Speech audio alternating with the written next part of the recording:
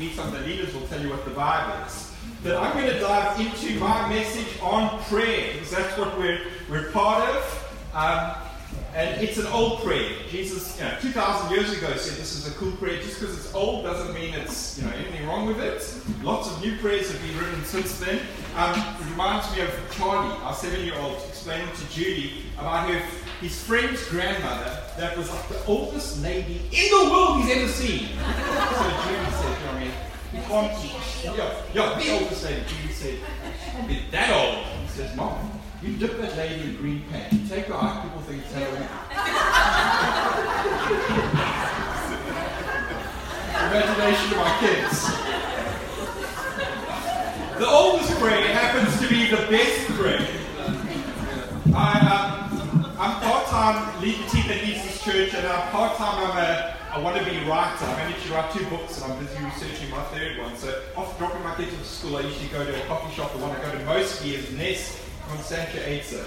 And I got into the habit of going to the kitchen and praying with the staff there. And usually, if I've been able to read the Bible in the morning, which I'll mention that scripture, but if I haven't been able to read the Bible before that, I'll say, let's pray the Lord's Prayer, and pray this prayer together. It just lights up the fire in all the right places. This thing is how you should pray, says Jesus. Our Father in heaven, hallowed be your name. Your kingdom come, your will be done on earth as it is in heaven. Give us today our daily bread. Forgive us our debts, as we also have forgiven our debtors. Just how we're saying, forgive us our trespasses, as we've forgiven those who've trespassed against us. So 4 big words there. Name, kingdom, give, forgive. Name, kingdom, give, forgive. Hallowed be your name. What the heck is that about? Well, in the ancient world, and still much of the world today, a person's name is their reputation. A person's name encapsulates their character, what you think about them. God's name is a revelation of who He is. One of the cool things you do when you read the Bible is you notice all the names people attribute to God, or the names that God reveals Himself as. They tell us a little bit about Him. God is Yahweh Jireh, the Lord who provides. Yahweh Rapha, the Lord our healer. Yahweh Nissi, the Lord our banner. Yahweh Shalom, the Lord our peace. Yahweh Ra, the Lord our shepherd. Yahweh Tzidkenu, the Lord our righteousness. Yahweh Shammah, the Lord is here. He's El Shaddai, God Almighty. El Elyon, the everlasting God. He is El Gibor, the warrior God. And there's all these cool different names. God is the faithful God, the holy God, the God of truth, the God of the heroic, the God of knowledge, the God of glory, the righteous God, the God of eternity. God is the living God. Some places He's called the jealous God. Not the bad kind of jealousy, the kind of jealousy that wants our hearts for Himself. God is Abba Father. He's the Alpha and the Omega, the Ancient of Days. And we could spend another few hours running through different descriptions of God's name. His name encapsulates His reputation, who He is. It's a beautiful thing that we know God's name. What does hallowed mean? Hallowed be your name. I remember, little kids thinking God's name is Harold. If you do it, praying, Harold be thy name. Hallowed means to be in awe of. Hallowed means to treat us the most special. Hallowed be God's name. Cherished be God's name. Prized be God's name. This name. I still remember when I fell in love with Judy. Suddenly the name Judy was hallowed. Julie. Scribbling. Julie. What's anything bad about that name? I began to hallow that name. Isaiah 26 verse 8. Your name and fame are the desire of our hearts. You want a summary of my life? First 16 years of my life. My name and my fame was the desire of my heart. And then I met Jesus.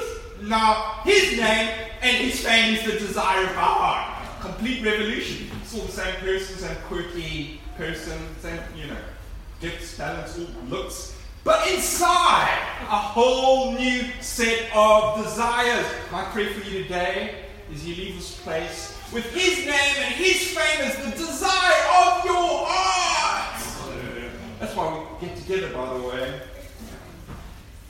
See, worship is the hallowing of his name. What were we doing, up until now this morning? We've been hallowing his name. And here's the thing. As you realize who God is, you begin to go, look out the window, you're like, Jesus, there's a lot of people out there. I wonder how many of them know how awesome God is. Not enough. Worship is the fuel of mission. So as you begin to prize him, you so want other people to know him. And mission exists because worship doesn't.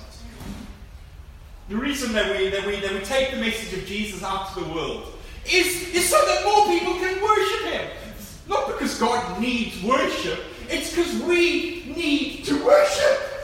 How do we worship ourselves, our fame, our name? I mean, that's what our culture presents, is that life at its best is you having a huge social media following. Hallowed be your name. Well done. What a lame way to live life. No, his name and his fame is the desire of our hearts for ourselves. And when you worship him, you experience a joy like you've never known before. You've never known a joy like knowing God's name, God's fame. How great is our God? Sing with me, guys. How great is our... Come on, everybody, this is awesome. Declare his glory among the nations, his marvelous works among all the peoples. Psalm 96. Make known his deeds among the peoples. Proclaim that his name is exalted. Isaiah 12.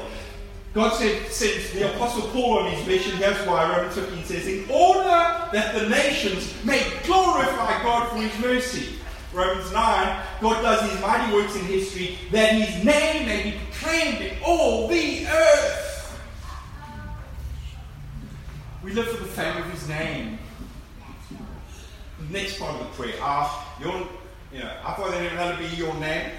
What comes next? Your kingdom come. Your will be done. Now, kingdom is the mega theme of the Bible. And we could really do like a 15-week series just to get a nice sense. I'm just going to try and run over some big ideas here. Especially in the final parts of the Old Testament, there's all of these prophecies about how God is soon going to take his saving intervention in the world to a new level. Listen to how Zechariah 14 says it. He is going to become king. So God is king. But there's clearly a lot of rebellion and darkness in the world. Not a problem. The prophets are saying God's going to become king. The God who is king is going to become king. And it tells us that he's going to send his King Messiah, the son of David, who's going to serve as God's earthly counterpart. There's going to be a heavenly king and the earthly king. He's going to restore God's people. He's going to bless the entire world. Especially he's going to pour out his spirit, his felt presence on all flesh. He's going to bring about a new creation, a new exodus. So that by the time Jesus comes, this constellation of promises of the prophets at the end of the Old Testament, and all of this can be now summarized with the phrase, the kingdom of God. This is the expectation of unprecedented stage in the dynamic saving reign of God. Isaiah the prophet especially describes how this coming kingdom is going to be comprehensive. It's a salvation blessing that's going to completely eclipse the past. The Spirit is going to be poured out. Sins are going to be forgiven. Death is going to be swallowed up. Oppression is going to be eliminated. Joy and peace will reign. The nations will gather to pay tribute to God's King and God. I mean, that's a huge promise. So, by the time Jesus comes, in the mind of the first century Palestine, the big idea is that we live in the present evil age where God is not king. We know God is king, but God has not become king because evil is just so dominant. Not a problem. We are waiting for the Messiah to come who will end the present evil age and usher in the kingdom age, the age of the Spirit. That's what people are expecting. An end of darkness, a beginning of light. Well, Jesus arrives and he announces, the kingdom of God is at hand. What's happening here is that they had expected the present evil age to end and then to be eclipsed by a new age, a new creation, a new exodus. What no one had expected is that Jesus would usher in the kingdom age right in the middle of the present evil age. That's what people thought was going to happen, but this is what happened. Jesus, in his first coming, did not terminate the present evil age. There's still darkness, there's still evil, there's still suffering. But somehow in the midst of all of it, the sun has dawned. The kingdom has arrived. In this sense, ever since the arrival of Jesus, the kingdom is already here, but it's not fully here. It has come, it's busy coming, and yet will only one day come. We live in an age of cosmic overlap. Says one mega theologian on the kingdom of God. He says, Jesus has brought into the world's history things that God will dramatically achieve at the end of the present age. The defeat of evil and the blessings of his reign among people. In other words, the kingdom of God is the presence of the future. Yeah. People look at Christianity and go, geez, that's 2,000 years old. That's old. That's dipped in green paint, man. It's true, it is old. What they don't realize is the kingdom of God is the arrival of the future. Yeah. We're people ahead of our time. Yeah. And this isn't just something we believe in. It's something we experience. The kingdom of God has broken in. The future salvation, we know what it's like to be saved. The future presence of God. One prophet says, one day, the whole world, every square inch of the world, will be covered with the felt glory of God, like the waters cover the sea. I'm a surfer, I've been doing some thinking, how much of the sea is covered by waters? All of it! Everywhere. God's presence manifests. But already now, God's presence comes. God's presence comes. So these are the two desires of the heart. The Lord's Prayer reminds us of the two big things that we should be excited about. The fame of his name and the coming of his kingdom. Yeah. What a great way to start a prayer. You don't know what to pray next tomorrow. Pray the Lord's Prayer. And just remind yourself, hey, I'm about the fame of his name. I'm about the coming of his kingdom. And when you pray this prayer, it has a way of just reminding you. It stirs up a passion again. You feel dry and crusty. You watched one episode too much on Netflix last night. You didn't wake up so fresh this morning. You made the mistake of looking at news before the Bible and a bit bleak about the planet you live on and the country you live in. And now you're going to work and that's how you started your day. You've forgotten you've lost the plots. The Lord's Prayer helps you to regather the plots. You're going to live this day for the fame of his name and the coming of the kingdom. That's what God is doing. Signal Church, we've got a mission statement. Stepping into the story of God for the sake of great time. This is how you step into the story of God. What's God doing on planet Earth? The same thing he's been doing for a long time now. Spreading the fame of his name and the coming of his kingdom. So it stirs up a passion. It also gets your life into alignment. Tell you what else you can do with this prayer. You can ask. The fame of his name spreads as we ask that it would be so. Pray for our children. We pray for family members. We may be involved in a ministry. Maybe you're leading a nightclub. Maybe in your industry you're working in. We pray, God, please, through my efforts, let the fame of your name spread. Let's see the coming of your kingdom. One of the things that I've been enjoying about Signal and our meetings together, in many ways, the meeting is really arranged around the opening part of the Lord's Prayer. We hallow his name. That's what we've been doing. But then we also ask for his kingdom to come. Yeah. So we make space for his kingdom to come. We make space for the outpouring of the Spirit. We make space for broken lives to be healed. We make space for God to speak to us. We make space for the gifts of the Spirit. Because these are samples of the future. These are evidences of the kingdom of God. We demonstrate the kingdom. It's great that we talk about the kingdom. And we ask for the kingdom. And let's, in our meetings, make space for the kingdom to come. And then every church, Signal included, exists in two phases. There's the church gathered and the church scattered. Right now we're gathered, if you want to know which phase we're in. Gathered. And some of us are in Clifton Beach right now. Okay? Fair enough. Next week they'll be here. But the church gathered. The church gathered, and we are reminding ourselves that we exist for the fame of His name and the coming of His kingdom. But then, tomorrow, when the church scattered, we're still the church of Jesus. We're still single church, but we're taking with us what we got in our togetherness. We are agents and envoys of the fame of His name. We are agents of the kingdom of God. Let's keep praying. I'm going to keep going through the message that Jesus has prayed.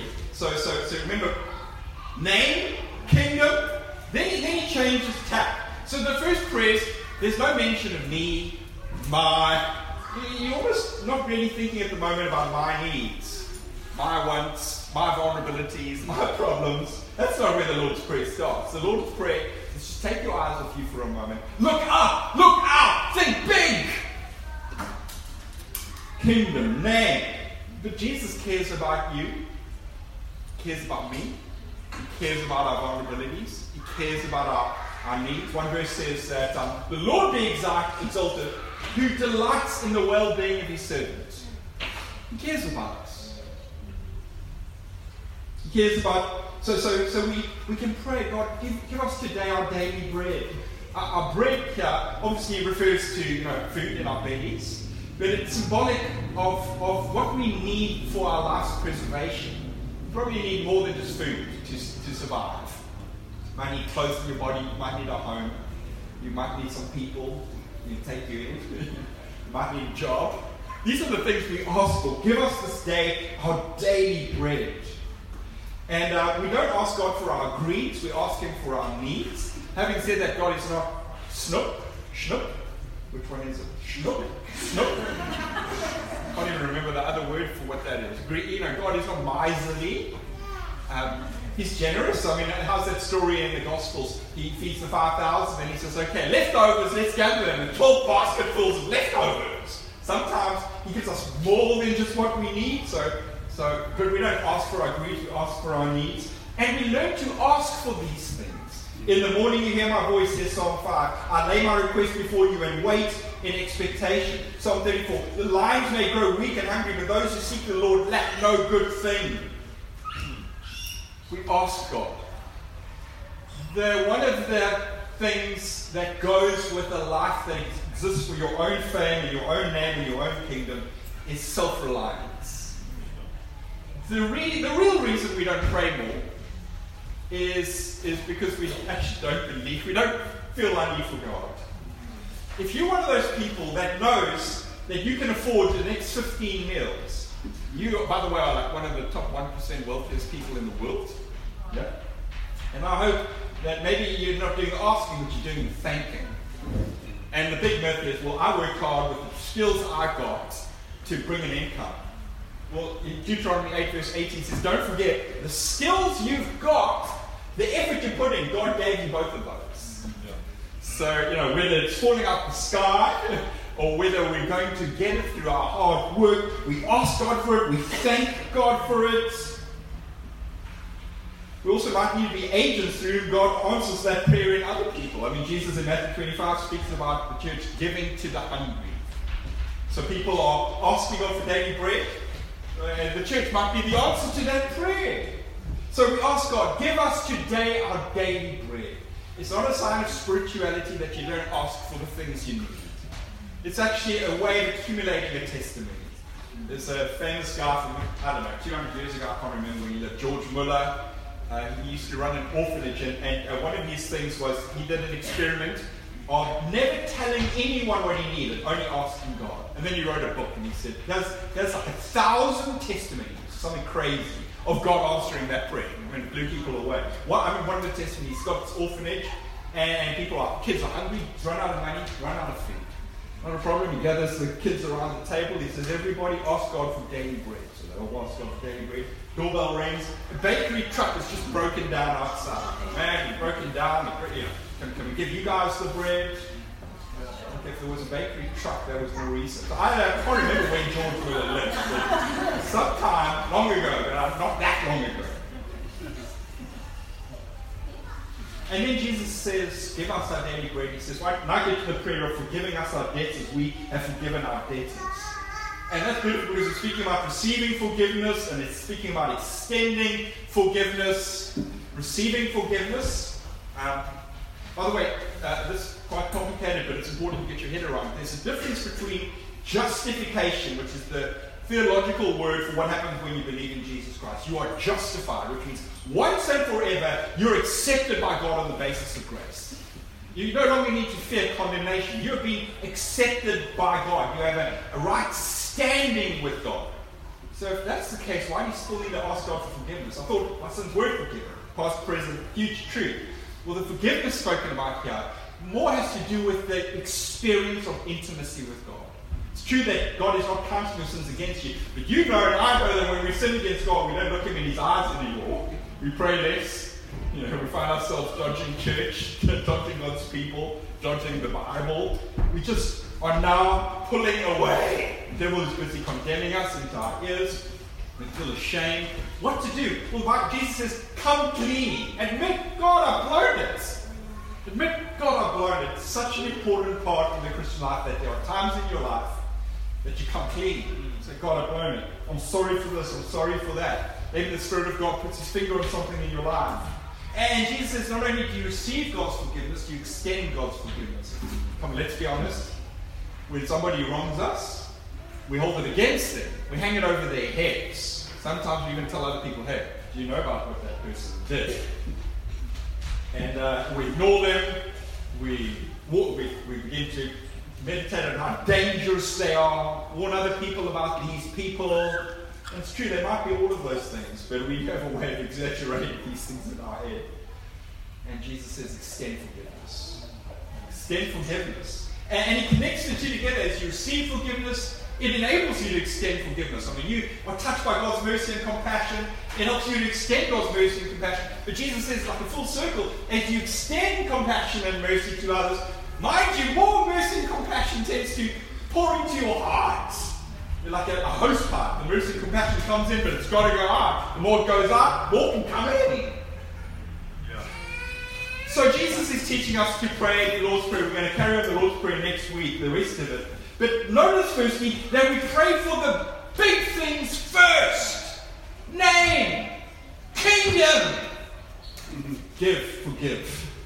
Name, kingdom, give, forgive. Why is that? Well, one reason is that prayer is meant to overcome our self-focus. We wake up in the morning, the natural desire of the sinful heart lives for our own kingdom, and we live for our own fame of our own name. We live where our way gets done. And by focusing on the big things, you come into alignment again. Not my will, but your will be done. Not my kingdom, your kingdom come. Not my name be famous, your name be famous. So it means that we're going to pray for ourselves, but it's not going to be ruined by the self-absorption which can make that prayer powerless.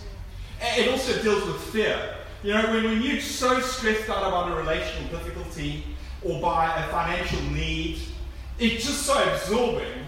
And you say, God, I'm going to, please, here's my need. Take it away. And you pray, but you feel hardly any faith. And mind you, the more you talk to God about your problems, the more you remind yourself of your problems, and the prayer finishes and you feel more panicked than before. What the stuff? That didn't work. Jesus says, no, first you take the focus off you. You think big. You think kingdom. You think faith. What that does is, as you get a big perspective on God, as you get swept into a bigger story, well, suddenly your problems come into the right perspective. Now, from a place of calm, not panic, you pray for your needs. I mean, isn't that one of the giant perks of coming to church on a Sunday and getting swept up in big songs to a big God? You just forget about your problems. At least for the rest of the day, you feel lacquer. Yeah? And another thing, why pray the big things first? It's because it reminds us that prayer is for mission. You see, if we're just thinking about ourselves as surviving in the world, or trying to get a good life, we begin to think of prayer, asking God for daily bread, asking God to help us with our problem. We actually live quite small lives. Listen to this. John Piper. I give him a hard time. I've written a book on female gender equality in the church, and I'm taking him on a fair amount in that book. It doesn't stop me from really appreciating 1,000 other awesome things this guy said. This is one of them. He says, prayer is a wartime walkie-talkie, not a domestic intercom. Jesus said, I chose you and appointed you. You should go and bear fruit, so that whatever you ask the Father in my name, he may give it to you. I give you a mission so that your prayers will be fruitful.